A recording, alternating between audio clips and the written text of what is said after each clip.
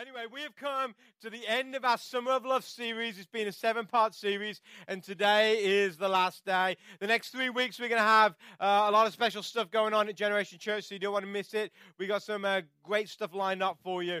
But for today, we're going to finish our Summer of Love series. And so far, we've learned what it means for God to love us. Why does God love us, and what does that actually mean for us? We've discovered also how we are to love God, and we're to love God with all of our heart, with all of our soul, with all of our mind, and all of our strength. And then last week we discovered how we are supposed to love our neighbor as ourselves, because God said that the greatest commandment is this: to love the Lord your God with all your heart, with all your soul, with all your mind, and with all your strength, and to love your neighbor as yourself. Well, as we close it today, I got a question for you. When you die, and I'm not trying to get miserable with you or anything, but just think a moment. When you die, what do you want people to say at your funeral? Have you ever thought about it? Have you ever thought about that? Is that let's see a raise of hands. Have you ever thought about what people are going to say at your funeral? You can tell the people who are just like, oh man, just morbid in life. Well, I've thought about it a lot. And I used to think about it all the time. I don't know why. I wasn't ready to die, but I used to think about it all the time. And this is what I wanted people to say at my funeral. I wanted people to stand up and, tears in their eyes, because there had to be tears in their eyes, right? And I would want them to say, Alex was a wonderful man and he changed the world. That's what I wanted them to say. I wanted them to stand up and say, Alex was a great man of faith. Alex was a passionate man. Alex was this man who just everybody else wanted to be. That's what I used to want people to say at my funeral.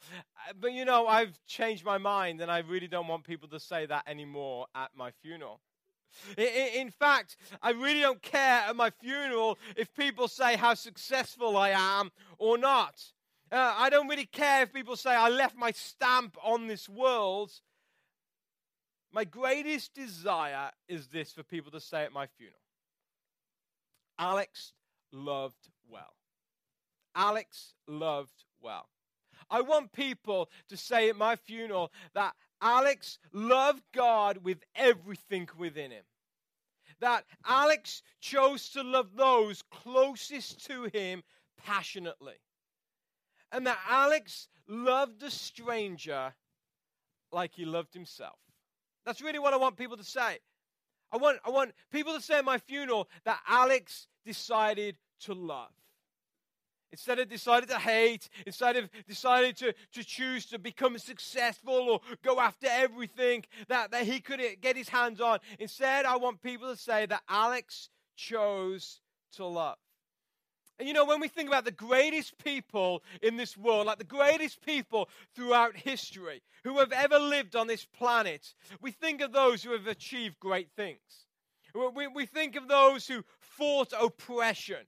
And they fought for justice. We think about those who made discoveries in this life, or those who created inventions that we have. Where would you be without your smartphone, or your iPhone? We think about those people. Those are great people. We think about those who said wise things. We still quote people who live like 10, 15,000 years ago, and we still quote them with things that they said at their time. And we often think that those people are the great people. They lived great lives. Well, the Bible tells us something very different. The Bible actually tells us the greatest way that you can live this life. In fact, it gives you a plan of how to live the greatest life ever. And this morning, I want us to look at what that plan is. So if you have your Bibles, if you want to turn to 1 Corinthians, we're going to look at 1 Corinthians chapter 13 this morning.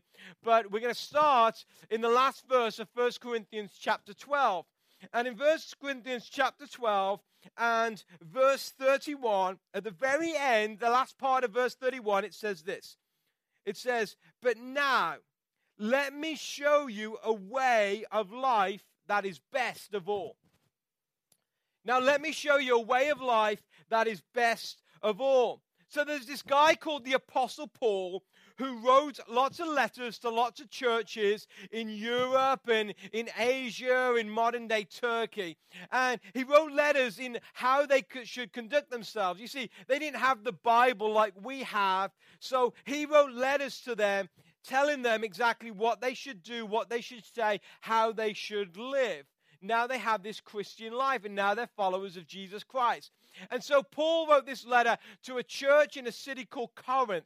Now, Corinth was just riddled with sin. It was this like nasty place where people worshipped all these other gods. There was lots of sexual stuff going on. And it was just like this place where if you wanted to be a Christian in Corinth, you were battling against a lot of stuff. I mean, it's like going to like Amsterdam and being a Christian or something like that. You know, I mean, it was much harder than probably being a Christian in here in Bel Air, just because of all the stuff that was going on. And so Paul wrote this letter, and during this letter, he basically wrote at length how they are to conduct themselves. He described what is sin, what isn't sin. He even told them, as a church, when you guys meet together like we do on a Sunday morning, how you are to conduct themselves. Some of the things that they should do and they shouldn't do in church. And then he also gives them or tells them that God has given each of them gifts and talents that they are to use for God's service. And so he's telling them how to live their life, how the church should be run, and all these different things. And then suddenly Paul says, okay, guys, time out. It's time for a timeout. We need to get back to basics, and we need to find out what this life is really all about. So Paul says, I'm now going to show you the best way to live life, the greatest life that you could ever live. And despite all these things that God may use you in, and despite all your gifts and talents, and no matter how creative you are, or how smart you are, or how rich you are, or how talented you are, there is one way to live the best life ever. And so he writes a section of Scripture in this letter that if you guys have been to a wedding in the last 90 years, which you probably all have, you've heard somebody read this letter. And we use it all the time in weddings. Trust me, it's my go-to verse at weddings. I love reading this at weddings because everyone's like, yeah, it's all about love. But this letter that we're going to read and this section of Scripture is not for a wedding. In fact, Paul wrote this, what we're going to read in a minute, to a church. And he wrote it to the people so they could understand exactly the best way to live life, the greatest way to live life. And through this, I've picked out 3 things that I want us to look at this morning. And the first thing is this, that I want us to look at. In your life, in order for you to have the greatest life ever, love has to be the foundation, and love has to be the siding.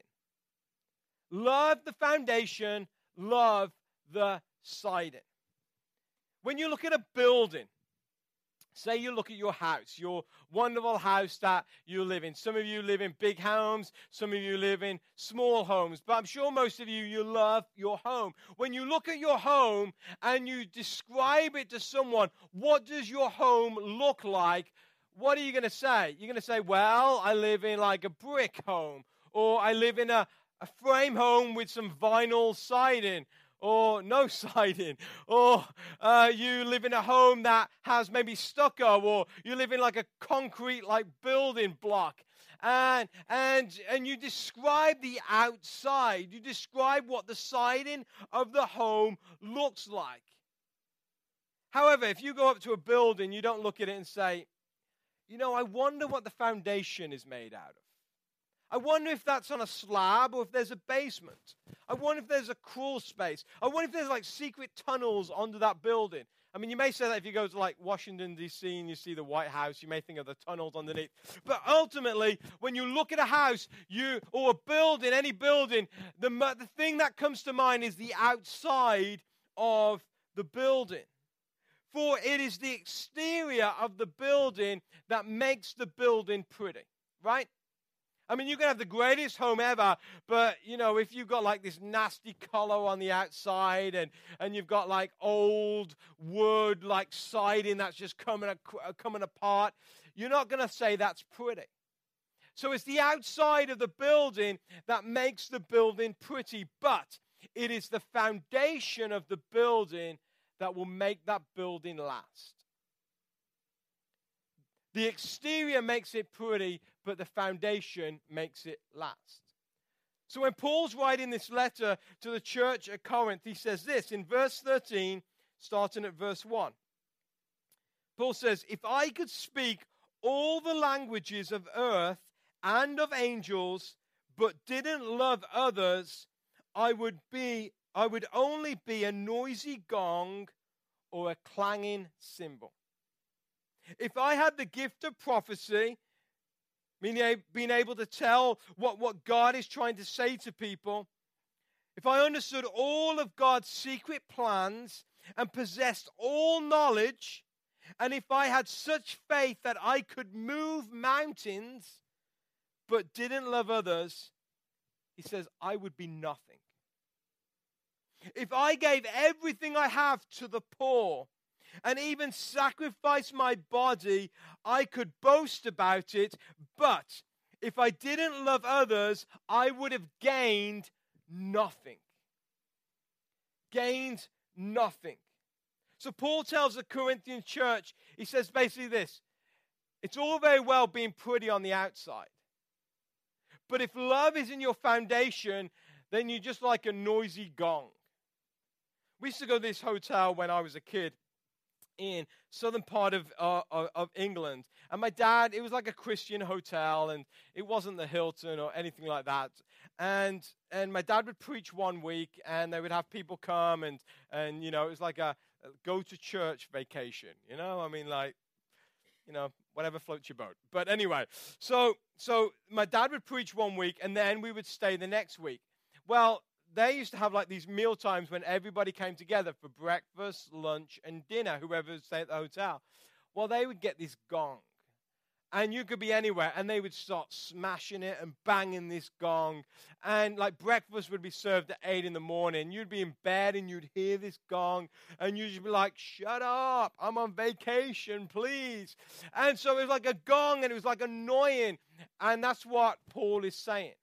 He says, if you've got all this other stuff, he's saying, if you are really pretty on the outside, and you've got lots of knowledge, and you've got great faith, and maybe you're a great man of God or woman of God, maybe you can prophesy, maybe you're just the smartest person ever, but you don't have love on the inside, then you're like that noisy gong. And Paul says, it's worth nothing. One thing here about Generation Church is we say that we exist as Generation Church to make the bride of Christ beautiful again. I think the bride of Christ is called the church of Christ. And there's a lot of things that have gone throughout the centuries that have made the church an ugly thing. Some people have got a bad perception of the church. And so we decided we wanted to start this church in order to make the bride of Christ, the church of Christ, beautiful again. So other people would see a beautiful bride. And I feel that we are really good at being pretty on the outside. We're pretty good at putting our makeup on. We're pretty good at doing our hair, Well, I'm good at doing my hair. No, I'm kidding. We're good at dressing up. We're good at doing things. But I have a feeling, and this is just from us being in this thing, doing this church for the last nearly 4 years. I think we're good on being pretty on the outside, but I think we need to work on our foundation a little more. I'm just being honest with you this morning. I'm not trying to make you feel bad or anything. I just think we need to work on our foundation a little more. And this is why I see lots of people visit our church. Some stay. A lot of people don't. People get attracted to different things. They come in, they're like, wow, this place is cool. The music is cool. It's like the kids area is cool. But for people to come and be part of our community, they need to feel love. You know why? Because music and good preaching and cool lights and free candy and really good kids ministries, they will attract people. But for people to stay and for this church to grow, we need love. We need love. And Paul says, you can have the greatest faith. You can be used by God in great ways. In fact, you could be the most generous people to the poor. You could see every poor person, give everything that you have to the poor. And let's be honest, like in recent times in churches, that's what we think we need to do, give everything to the poor and just serve the poor, which is good, and we need to serve the poor. But Paul says, if love isn't the foundation, it's useless. It's useless. He says, you could climb the career ladder. You can become famous. You can gain great wealth. You can gain 1 million degrees, and go and have like thousands of master's degrees, gain your PhD. You can have the most Facebook likes out there, the most Twitter followers. And this is what Paul says. Who cares? Who cares? He says, because without love, all this other stuff is going to pass away. He said it's nothing. He said only a life of love gains. And when both the foundation of your life and the exterior of your life is made out of love, then we are a true beauty to behold. A true beauty to behold. Second thing I want to say to you this morning is this: love takes work. Love takes work. Throughout this series, I hope that through this series we've taught you that love is not just a feeling. In fact, love takes work. Love is intentional. Love isn't just about, I feel good. Love is intentional. People don't fall into love and out of love with a feeling.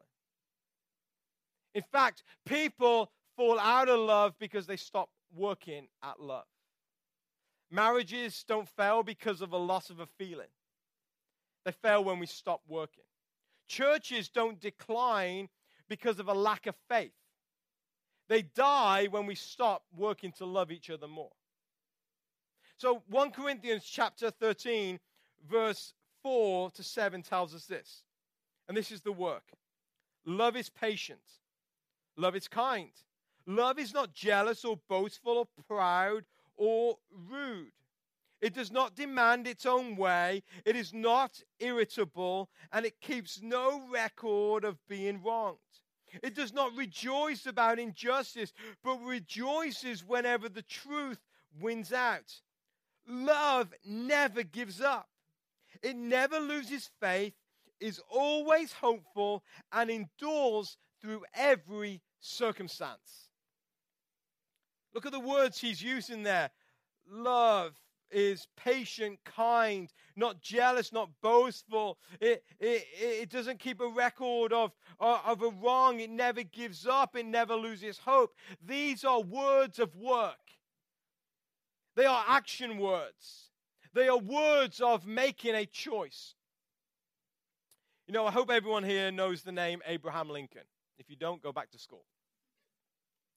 Abraham Lincoln, he's probably known as one of the greatest presidents that we had. Am I right? I would say he's one of the best presidents that the U.S. Has ever had. Not only the work that he did for slavery, but, being able to be a president through a war and different things. And he's gone down in history as one of the greatest presidents ever. But many of you don't know the story of Abraham Lincoln's wife. He married this lady called Mary Todd. And Mary Todd was just a normal girl that he fell in love with. They had children, and they had a little boy called Willie. And when Willie became 11 years old, he got a disease that ended his life. And Willie died. And suddenly, Mary Todd's life turned upside down. Mary Todd no longer was the woman that she once was. In fact, something changed in her life that she became somebody who was not recognizable. In fact, she became almost insane. People would look at her and think that she was insane. She was overcome with depression, overcome with what had gone on in her life, that she became a different person. And she started to make life horrible for Abraham Lincoln. She constantly threatened to kill herself. She would actually hit and beat Abraham Lincoln, physically hit him. She treated him like an animal, and then there were times when it was weeks and months on end, she would not even talk to him. In fact, she would just sit in her room, look out the window, and not do anything. And everybody told Abraham Lincoln, you need to divorce this woman. If you want to become a great president, you need to divorce this woman. They said, you can't lead the country with these problems at home. How can you lead a country, out of the crisis that country is in, if you can't even lead your wife out of the crisis that she is in? Yet Abe, he decided, I'm going to love. I'm going to love. He wanted to be remembered more as a loving husband, not a successful president. So he chose to love. He became patient with her, even though she was never patient with him. He became kind, even though it was very rare for her to be kind to him. He decided, I'm not going to be rude to her, even though almost every day she was rude to him. He did not demand his own way, even though she was very demanding. He didn't bring up past problems and past episodes and past arguments in order to win an argument. In fact, he decided, I'm not going to give up. I'm not going to lose hope in this marriage. His marriage really never repaired. Mary Todd never changed. In fact, when Abraham Lincoln died, she was still in a state, and eventually she went into a mental home. But Abraham Lincoln decided to love, and the result of that love that he decided to show, he actually became one of the greatest presidents ever. You know what? I think if he had just decided to dismiss her, he probably wouldn't have been able to lead the country the way he had. You know why? His life was built on love. He chose to love. And I ask you today, how's your patience doing? How's your kindness doing? How jealous do you become when you see somebody else have something that you don't have or you would like? Are you proud or boastful? How irritable have you become? I know a lot of you get irritable because of lack of sleep, but how irritable are you in your life right now? How demanding are you of demanding your own way? Are you a person who is holding a grudge to others? Do you seek to correct injustice? Do you keep going when you feel like giving up? Do you stand on your faith, even though when all around it's like you're losing a grip of life? Do you choose to endure through everything? For when love is the foundation, it becomes a treasure you cannot lose, and you will work and work and work for love. Third thing I want to say, and the last thing I want to say to you today. Love lasts forever. Love lasts forever. The building that lasts is one that is built on a good foundation. Jesus once gave this story. He said, there was a wise man and there was a foolish man. And he said, the foolish man decided he was going to build his house in the place that he could build quickest of all, and that was on the sand. So he built up this structure on the sand, and he sat back and he was like, look at my beautiful building. Then the wise man, he decided he was going to take a little longer. And he was going to scope the landscape out. And he found a rock that he was going to build on. And it took him a bit of time to make it so that he could build a house on it. And he took a lot longer than the guy on the sand. But he built the house and he stood back. And he realized what a wonderful house he had built. And then a storm came. And like some of the storms, like the one we had Monday, wasn't that a crazy storm? So those storms came. And as the storms came, the house on the sand, even though it was beautiful on the outside, the storm came and it collapsed because its foundation was on nothing. And then the house that was built on the rock, on the good foundation, the storm came and the wind battered and the waves came against it, but it stood firm. And a life that is built on love is a life that is built on a good foundation. And no matter what life will throw at it, it will stand firm. Whether it is a marriage, a career, a family, a friendship, a church that is built on love stands the test of time. No matter what storms come, it lasts because love is the rock. Listen to this. 1 Corinthians 13, verse 8. To the end of the chapter, it says, prophecy and speaking in unknown languages and special knowledge will become useless, but love will last forever. Now our knowledge is partial and incomplete, and even the gift of prophecy reveals only part of the whole picture. But when the time of perfection comes, these partial things will become useless. When I was a child, Paul says, I spoke and thought and reasoned as a child. But when I grew up, I put away childish things. Now we see things imperfectly, like puzzling reflections in a mirror. But then we will see everything with perfect clarity. He's talking about the day we get to heaven. All that I know now is partial and incomplete. But then I will know everything completely, just as God now knows me completely. Then he says this. 3 things will last forever. Faith, hope, and love. And the greatest of these is love. All that you see today is going to pass away. This building will pass away. These lights that you see in screens that you see, they will pass away. These chairs that you're sitting in, they're going to pass away. Did you know that your career will actually pass away? Your house that you live in will soon pass away. The possessions that you have, there's going to be a day when they are useless and worthless. No one's going to say at your funeral, oh, what a wonderful house you lived in. And then there's nothing worse at your funeral than someone saying, wow, you worked to have the best career of your life. Love is what you want people to say at your funeral. For love will last. And Paul says 3 things are eternal. Faith, hope, and love. And he says, and the greatest of these is love. And this is why here at Generation Church, we teach faith. We teach that you need to have faith in God.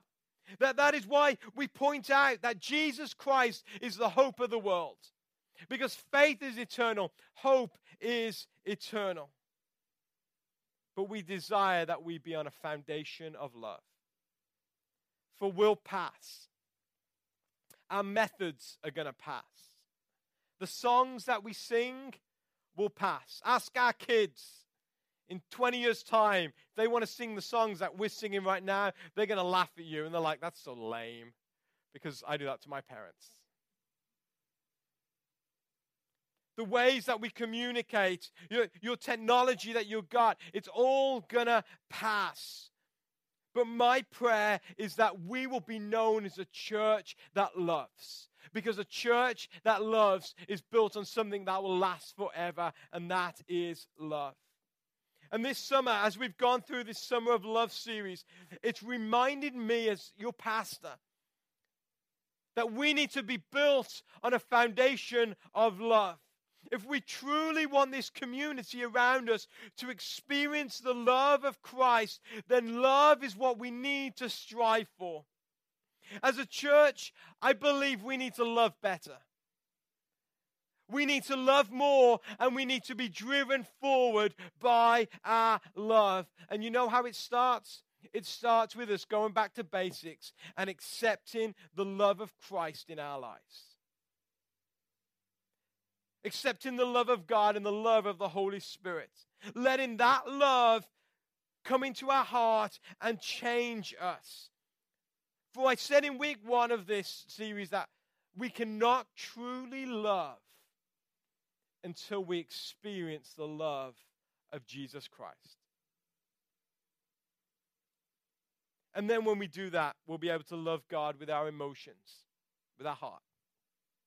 We'll be able to love God with our inner man, our soul. We'll be able to love God with our knowledge and seek to know Him more, love Him with our mind. We'll be able to love God with our time and our talents and our strength and our energy. And then that love that will be within us will start to overflow from us. And loving others will be as natural as it is to love ourselves. You know, I fear a church and I fear a community that is pretty on the outside. Pretty does not mean beautiful. For a church to be truly beautiful, we have to love and love with all of our hearts. And you know, for the rest of 2014, I've made it a pledge to God that as a church, that we are going to strive to let love be what people feel and sense when they encounter the people of Generation Church. Not just wonderful, talented people, not people who have great faith, but people who love. Because if we don't have love, then what's the point? So I challenge you. Let us become a beautiful bride. And that's a bride that loves. Let's bow our heads in prayer.